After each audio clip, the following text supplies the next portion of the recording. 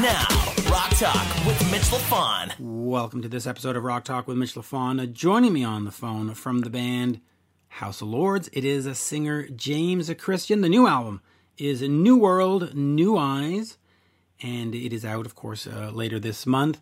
Welcome back, Alain Niven. Alan, how are you? I'm very well this morning. I hope you are too. Yes, I am. Now, we, last week, were talking about bands being sandboxed and stuck, on the Ronnie Atkins interview.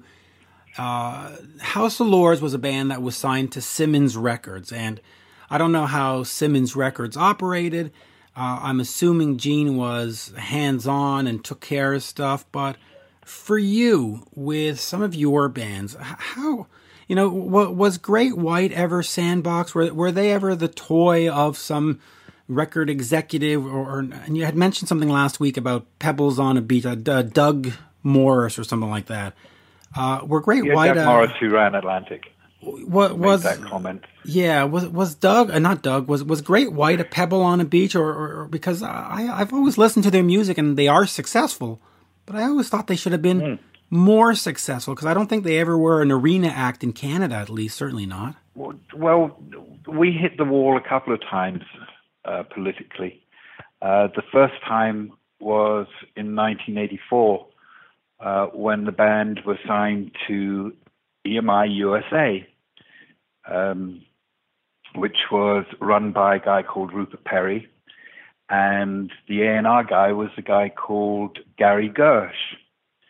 And I managed to build up a certain amount of excitement around the band to the point where after a legendary night at the Troubadour, where people were literally 6 and 7 deep around Doheny trying to get in, and the place is already packed, we ended up getting 8 written offers from record labels, which was virtually unheard of. Now, the first observation I'd make was obviously I was a greenhorn and should not have allowed the attorney for the band to go out there and solicit that many. We only needed 2 or 3 offers, tops. So there was a case of the lawyer using the power of the band and the inexperience of the manager to get his own back on some people and use the band as a negotiating pawn. We were advised that Gary Gersh was somebody that we should go with. So we went with Gary Gersh. And I'm not revealing that much here to say that he's one of the individuals in my life whose name became a verb. In other words, people in Los Angeles would look at you and say, "Have you been Gershed yet?" Which meant being screwed over.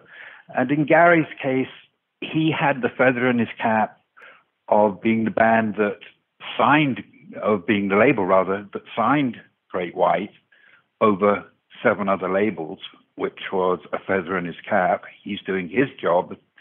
And then he subtly undermined us time and again because he wanted to take over from Richard Perry, and he wanted to say, "I signed Great White, they weren't a success, and it's Richard's fault."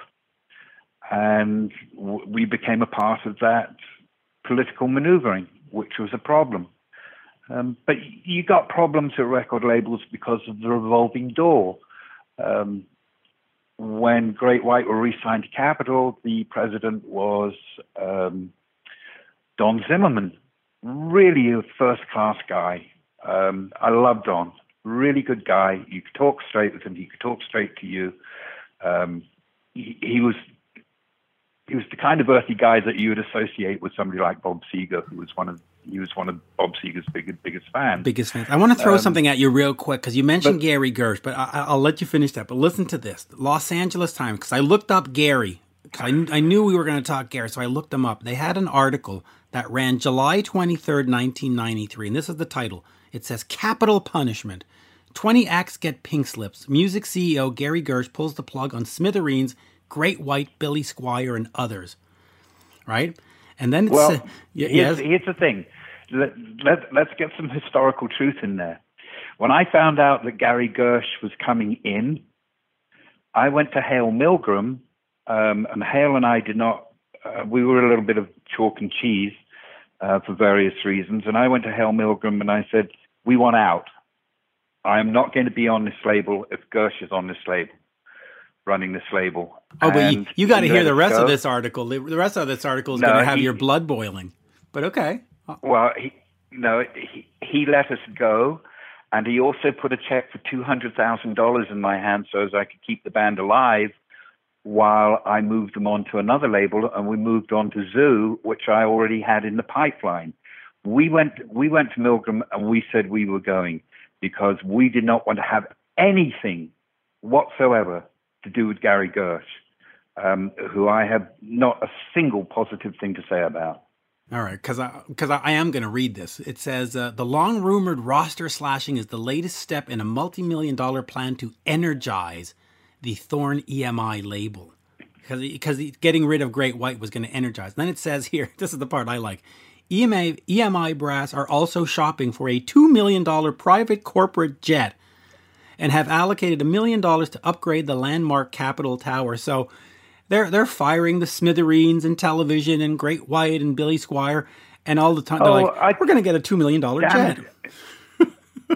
Damned if I can remember what his name was, but the guy who was running Capitol EMI USA and was based in New York, he would fly his freaking Bentley out every weekend so as he could have his Bentley in LA and then have it flown back so as he could have it in New York during the week.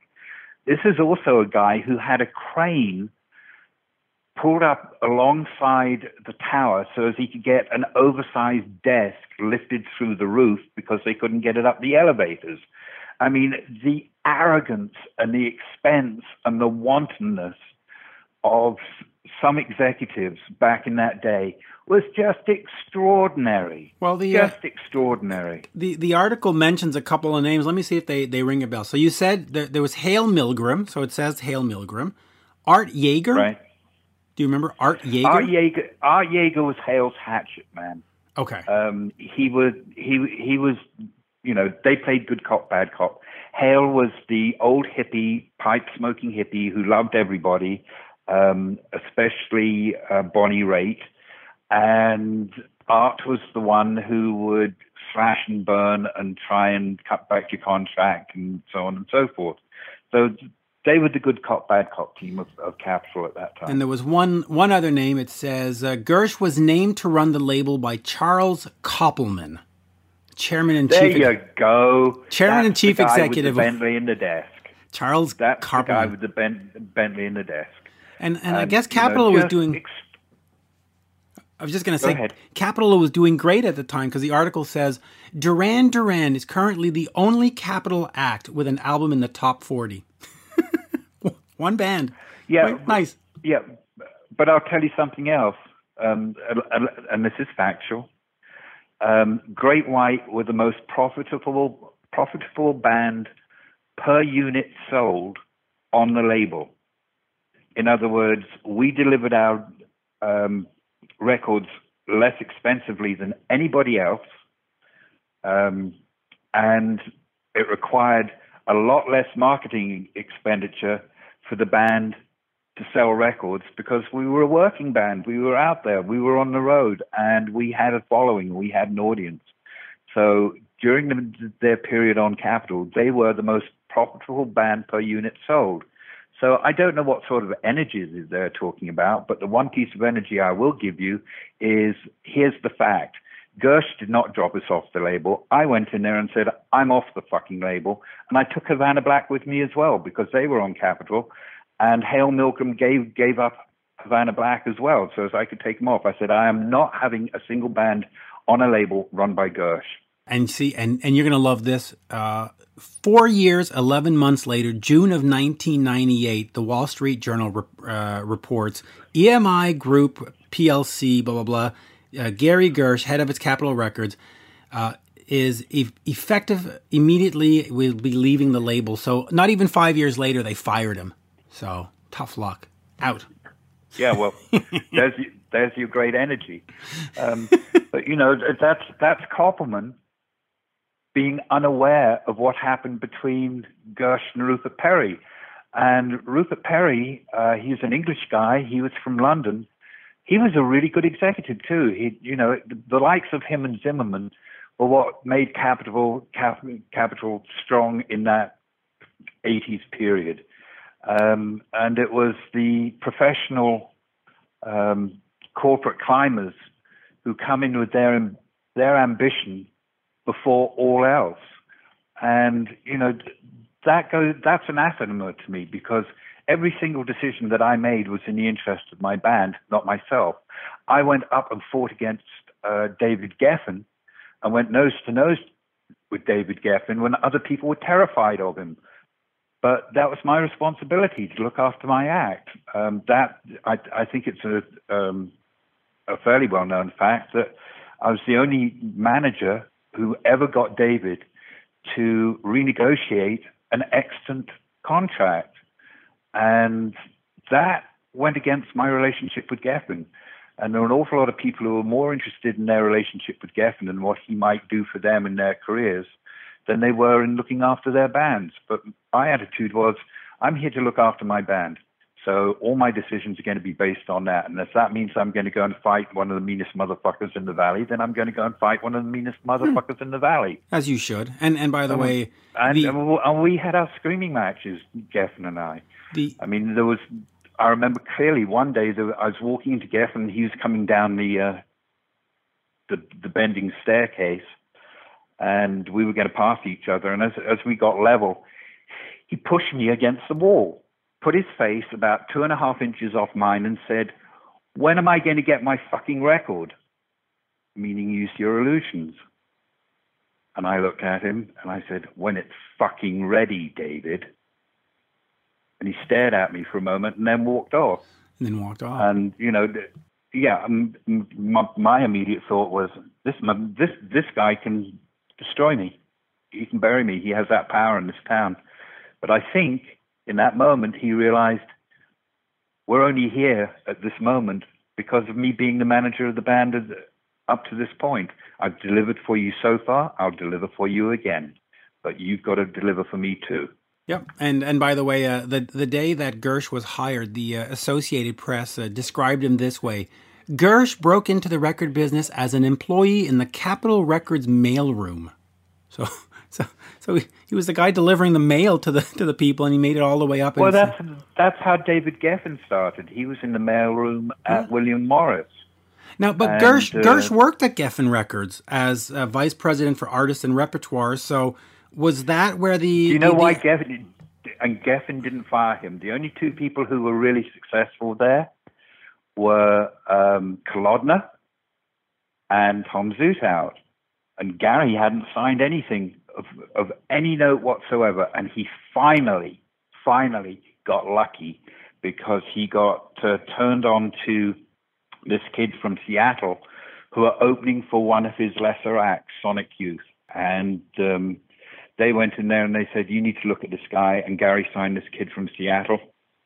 And that was his only hit on Geffen. And it wasn't something he, quote unquote, discovered. It was somebody coming into his office and saying, "You really need to look at this guy." So he signed him and he got lucky. And it was a small deal. I think you'll find that the original Nirvana Geffen record was a very small budget. They weren't expecting anything out of Nirvana much. And just before we get over to James Christian, I just want to let fans know that as I was doing the wonderful interview with James, the city crews, they sent out 3 crews to cut trees to the north, south, and west of me. So as I'm talking, you hear a little sort of chainsaw buzzing in the back. Not distracting at all, but I just want to let you know before you get into it. And Alan, I will finish on this with Mr. Gersh. In the Associated Press story, and you're going to love this, it says, with the hiring of Mr. Gersh, Capitol hopes to broaden its luster and help reestablish it as the premier record company in the business. And of course, 5 years later. You must love that, right? Did he broaden its luster? Did he what? Did he broaden its luster? No, he didn't broaden its luster, and Gary went back to sort of semi-obscurity. His brother has done well running an agency, the Gersh Agency, placing actors in movies and TVs and stuff. But no, Gary's not on my Christmas list for Christmas cards, I'm afraid to say. I'm afraid to say. Yeah, I'm afraid that I'm not a huge fan. Anyway, on that, let us get over to James Christian. House of Lords has a new album, and here is the one, the only, James Christian. We are speaking with House of Lords, James Christian. The new album, New World, New Eyes, is out soon. James, as we say, bonjour. How are you? Bonjour to you. I'm doing very well. Being quarantined has not been much of a difference for me because I'm pretty much in the house every day, all day long anyway. Yeah, kind of like me. I live in a little village of 600 people, and they're like, "Oh, how's quarantine for you?" And I'm like, "It's pretty much exactly like it was 2 months ago. I deal with the squirrels and the raccoons, and That's great. Yeah. Anyway, let us talk this new album. So first of all, the album was supposed to be released in early May, and it got postponed. Let us talk about that. In terms of a strategy, there are some bands and some artists that feel we've got a captive audience, let's give them the music, and they will sit and digest it all day. And others have said, let's wait. Let's wait till we can give them the whole Monty. We'll give them the physical product, the CD, the digital. We'll make sure it's all available at the same time. Right. Talk about your decision, and I know a lot of it is spurred by the record company, but talk about this decision, and is it a good thing to wait, or should it have come out? I mean, there wasn't really much. I think a 30-day window of postponement isn't that big of a deal for people. And number one, that's the first thing. And number two is we didn't even get to do the video yet. I was supposed to go in like the day before all of this happened. And then they shut down the studios at the video facility where I was going to film.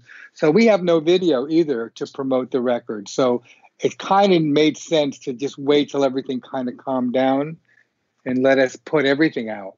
I think it's probably the best idea. It really is the best idea. So talk to me about the album musically. In terms of, you go back to the first couple of albums, just absolute great stuff. What in terms are you trying to say on this one? Do you have a House of Lords classic sounds that you want to ascribe to, or do you push boundaries at this point? I think you push boundaries. I mean, the safe thing to do is just keep replicating what was successful. But I just don't think that musically advances you in any way, shape, or form. I've taken many chances, and I've caught shit for it from a lot of people. People that said, "Wow, I really like Demons Down. Why don't you do more like that?" I mean, that's easy to say, kind of difficult to do. You get a chance at it once, you write it, you record it, you go, that was then. What do I have now to offer? So on this particular album, New World, New Eyes, to me, it was about songs. I wanted to go back to the basics of songs, not long, drawn-out album cuts where you have 7 minutes to make a statement. I wanted it to be 3.5 minutes, and that's the hardest thing to do, is make a great song in 3.5 minutes as opposed to taking 6 or 7 minutes to do it. So this song is full of songs. If I were to say in 1980 we recorded this album, we would have 6 singles on it. And that's the way I approached it. I approached it with, again, Mark Spiro was my songwriting partner on this particular album, along with Jimmy, obviously, doing all his musical tracks. But we took it in that direction. I just wanted great songs, and I think that's what we accomplished. In terms of getting great songs, what makes a great song in this day and age? I mean, is it in terms of lyrical content? Is it musical content? Is it length? How do you define a great song? It's not length, definitely not length. But it's nice when you can get your point across in such a short time that somebody goes, "I got to hear that again." So I think the combination has to be all of the above, which is musical It has to have hooks, and it has to have a great lyric and a great message. Now, when I say great, I don't mean that everything we do is great. I just mean, to me, that's what it has to have. So I have to believe in it that much in order to start recording and saying, I'm going to do this, and I'm going to put my name behind it, and I'll take whatever comes. So I feel that way on this record, that everything stands up. There are a couple of songs that are out of that mold a little bit, just a little bit. But for the most part, I would say 8 to 10 of those songs fit in that category. Now, in terms of getting this to the fans, we can't have shows just yet, but how important is the live show to promote and have it as a vehicle for an album and get out there and say to the fans, listen, we're not just the old stuff. We're not just House of Lords. We're not just these old things. Mm-hmm. We're a new band, and it's important to get out there. It's incredibly important, especially in the USA. Which is not the easiest thing to do in today's market. I mean, if you're talking about Europe, we can get there anytime we want, and we can, play in front of people, and they know our material, they know our records. Most of the people in the U.S. are really fans of the first 3 records, and they're kind of surprised to know that there's other albums available. But when we go and do shows in the States, we did one in Chicago, maybe about a year ago, 2 or 3 of them rather, with what's that band? Sweet, and it was a great combination band. The both of us together worked well. But the people there were they were looking for Love Don't Lie, Pleasure Palace, Can't Find My Way Home, and those songs. And they were surprised to hear other stuff. Maybe we made new fans that way, but it is important to be out there and let people know what you're doing. It really is. And now, of course, you've got guitarist Jimmy Bell, who's gone and joined Autograph. What does that mean for House of Lords? Is he going to be doing sort of a two-timer like Kiss would say? Or do you at some point think, well, we might have to get a full-time guy? Well, I think, I've been thinking about it now for, a few months because I've had the time. The record is done, and obviously Jimmy's part of that record. What goes forward, it's really, I have to really think this out, think this through. Where do I go from here with the next move? Because obviously, Jimmy's contributions to House of Lords from the point he started to up to now has been very valuable, as is BJ's as a drummer. These have been my guys for the past 10, 12, 13 years, I guess. So, and you got to understand the market today. I understand why they have to do this. It's not like I don't. I understand it completely, 100%. I just have to look out for the brand that I have and figure out what I want to do next. Do I want to do a reunion? That's always been thought about and talked about. With you guys, I've been called by many people to put together the original band. Will I do it now? I don't know. I'd still have to talk to the other guys to see if that's something they're interested in doing. Well, all right. That gives me pause for a lot of questions. All right, let's talk about this thing you said about the original band.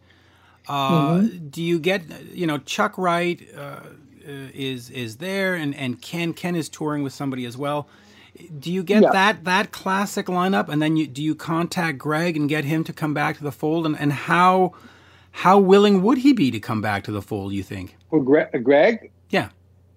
Or the other? All of them. I believe that. Well, I believe that Chuck Wright would definitely be open to it, even though Quiet Riot is going through they've got other things that they're dealing with right now, and I think that things are kind of on pause until they find out what's going on. But I think if I approached him with a reunion record, he would be open, and I think Ken Mary would be open. Now, I don't know if it would be Lanny Cordola or if it would be Doug Aldrich that I would call, but the original lineup would be a Lanny Cordola. If you're really going for the original lineup of the first album, because we've had 3 different bands actually in the first 3 records. Second album had Doug Aldrich on guitar, and the third album had somebody else on guitar and Tommy Aldrich on drums. So it's where do you go? Which one do you choose? Well, if you accept a fan's perspective, I would probably go with Doug Aldrich, just because his profile since those days with Whitesnake and the Daisies and stuff is probably more recognizable. And as a fan, I'd go, "Ooh, Doug's back. That's kind of cool." You know, I'm pretty sure I could get Doug. I'm pretty sure Doug would be open to an album. I don't know about a tour, you know, because he's doing so many things and so busy. You know, so I don't, you know, if I was to do just the record, that would be a really good thought. And we worked so well together on that second record. We really did. I mean, his contributions to what he played really brought to life Sahara. And so he would really be somebody I would be interested in. And Greg Giuffria, for the mere fact that he has been the only keyboard player in House of Lords. When I reformed House of Lords, I didn't add a keyboard player. You know, it's not like and there's a couple of reasons. Financial, number one, because going out on tour with somebody with a big rig is a big expense, and people weren't, you know, you're not getting the same kind of money you were when you could tour with, you know, semi-tractor trailers to load your and haul your equipment. So I think that Greg might be interested in the album part. Would he be interested in the tour? That all depends on what the album, how it comes, gets reviewed, and people feel about it. Yeah, that's true. And quite frankly, real rock music doesn't have keyboards. No, I'm kidding. I'm kidding. Don't ever say that to Greg. Yeah. No, or David Bryan, or or the guys in Europe. But let me. You mentioned moving the House of Lords brand forward, and fans sometimes get upset when you say a brand and not a band. But ultimately, that's what it is. I mean, it's you know. But you have done solo work with Craving and Lay It All on Me and some of the other ones. How do you decide, for example, for this album in 2020? Well, these are not solo kind of songs. These are a household. How do you make that distinction, and how do you decide which way you're going to brand it? It's a good question. I mean, sometimes it's just a matter of me just sitting down and listening to what I have, and kind of putting things in folders and saying this belongs here and that belongs there. Well, the reasoning behind it, I guess it's just a feeling I have at the time that I listen to it. Doing a solo record for me at this point, I love doing them, but I really want to do other things with those records, because I can do anything I want with House of Lords as long as I, you know. Are you still there? Yes. Hello? Yes, I am still here, and as we said, because the city has decided to cut trees around us, and you can hear those wonderful chainsaws in the back. I put myself on mute while you answer. Well, the reason why there's somebody beeping me, and Patrick Johansson, who's working with me now on drums. So he's beeping me, and I guess because of the video we're shooting on Saturday, so he probably has some questions, but that can wait. I really, you know, separating the two, for me, I got to really think that I can do what I want with these songs and not have to worry about how it's going to go over with House of Lords fans.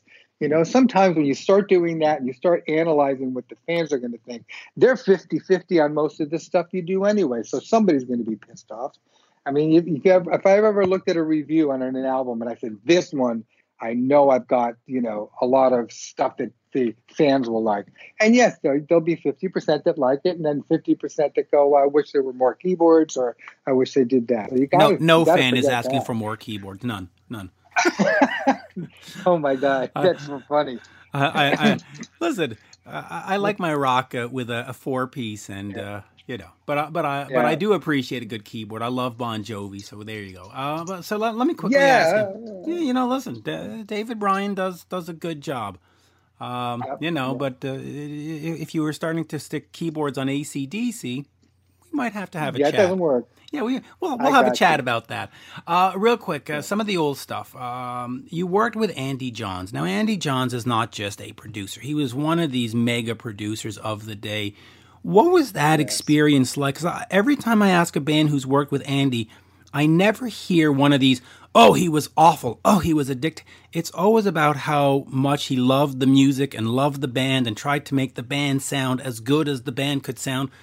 So what was your experience with Andy Johns? Well, for me, I was intimidated from day one, only because that was my first band, my first major act.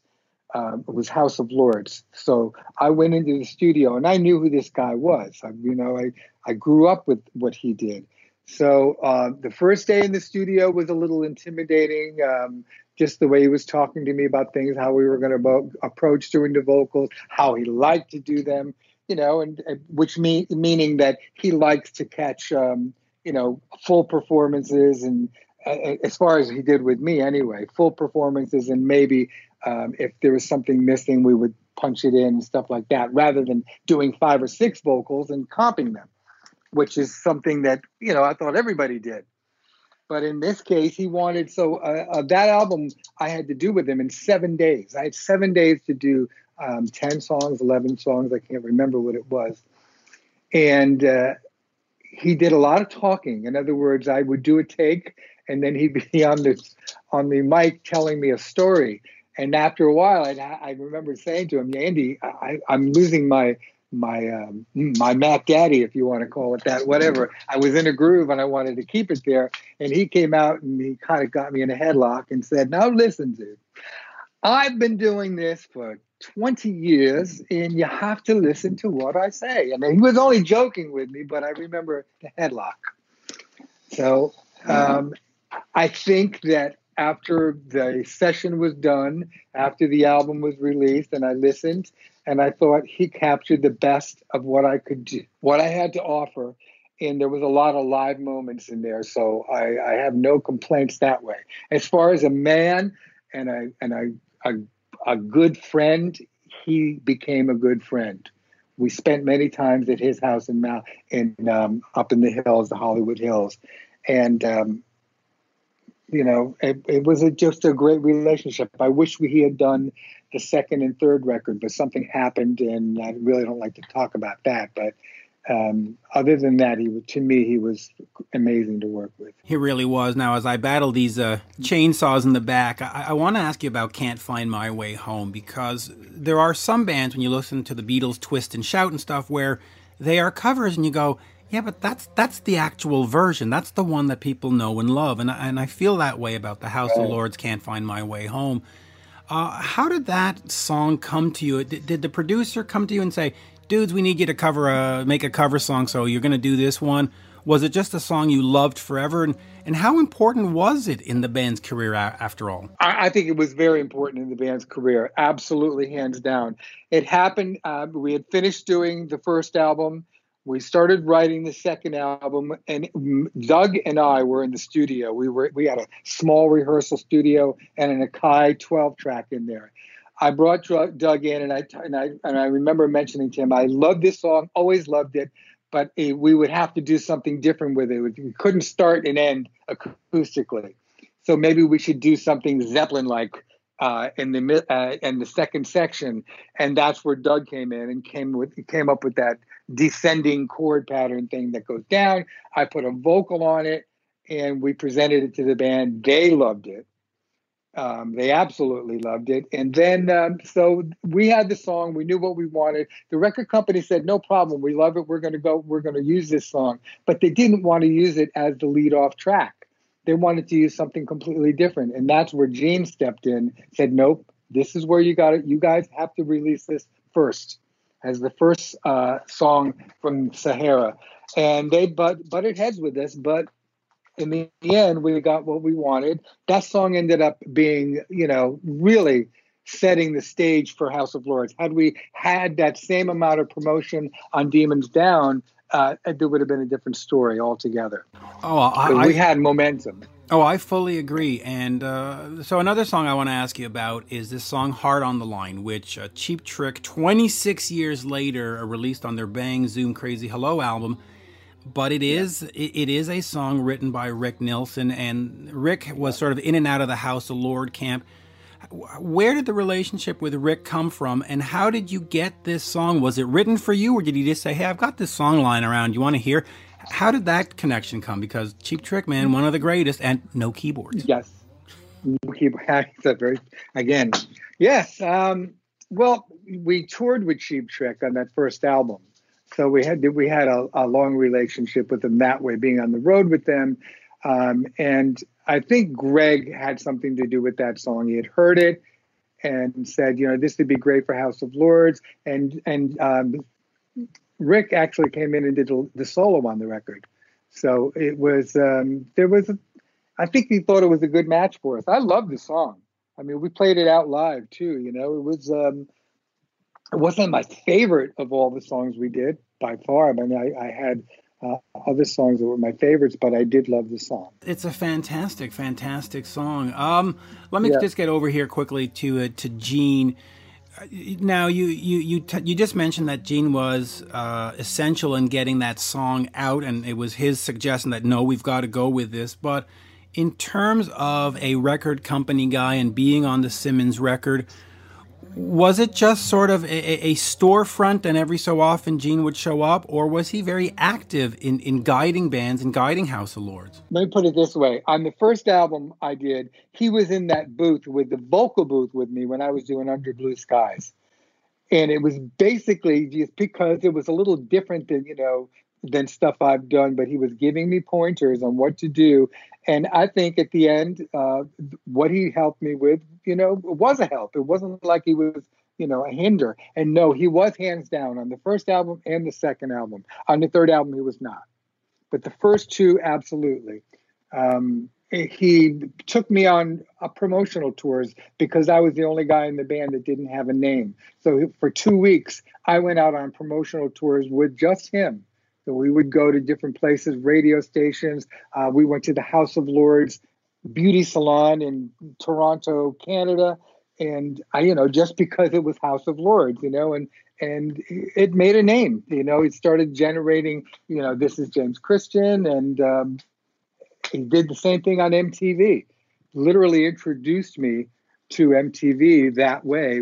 And then they had a little special about House of Lords and played the debut single, which was I Want to Be Loved, and talked about me. So I mean, he was great. Yeah, you got to love Gene. In terms of the importance of new music, let me ask you that, because you do, of course, have New World, New Eyes, which is coming out in June, delayed only by 30 days. How important is it for a band like yourself to produce and have new music? Because you could, of course, just go out on a classic rock package, go to the M3 festival, throw your name out on a marquee and say House of Lords, and fans will show up because you have a pedigree.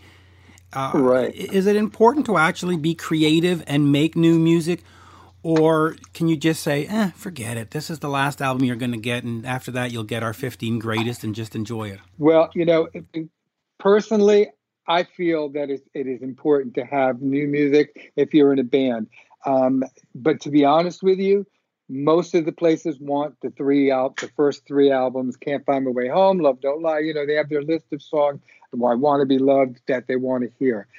We can't ever break that. I mean, because that was so heavily publicized when it was released, that these other releases that we do now have more of a limited release as far as who gets to hear it. Europe gets to hear them all because they buy, I would say, 90% of our records. So when we go to Europe, they know every single other album that we have and every song that's on it. And we come to the States, they don't really. So you really have, it depends on where you are. We were just in Japan 3 years ago. We played at the Loud Park. And they really knew the earlier material, not so much the older material. I mean, when I say early, the earlier material, the first three albums. And they knew a few of the songs from the other albums, but mostly we got that gig because of what we did in the past, not what we did in the present. In the present. Well, yeah. Hey, listen, that's the importance of branding, and I'll finish on this as I continue to battle these chainsaws in the background. But the live in the UK House of Lords album with the band the reunion lineup in 2005.